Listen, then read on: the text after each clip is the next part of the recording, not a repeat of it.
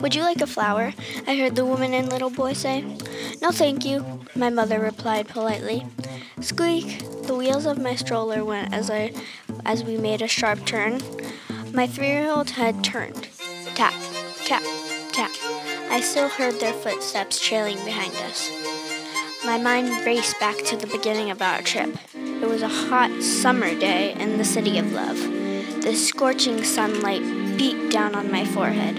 A drop of sweat rolled down my cheek, cooling me off and taking my mind off the heat. The Eiffel Tower towered above my small body. The exhilarating speed of the stroller brought me back to the present. I could see the number of people with flowers increase. I could also sense my mother's anxiety increase. Tap, tap, tap. Each one of them got closer. Tap, tap, tap. Their hips churned as they got even closer.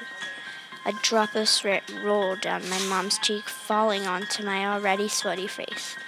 Both of us could sense that these were bad people in disguise. They were wolves in sheep's clothing.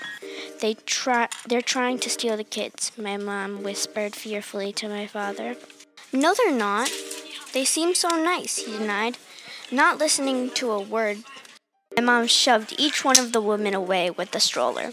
We ran, then jogged, then walked to get far, far away from those people. In fact, we are still walking.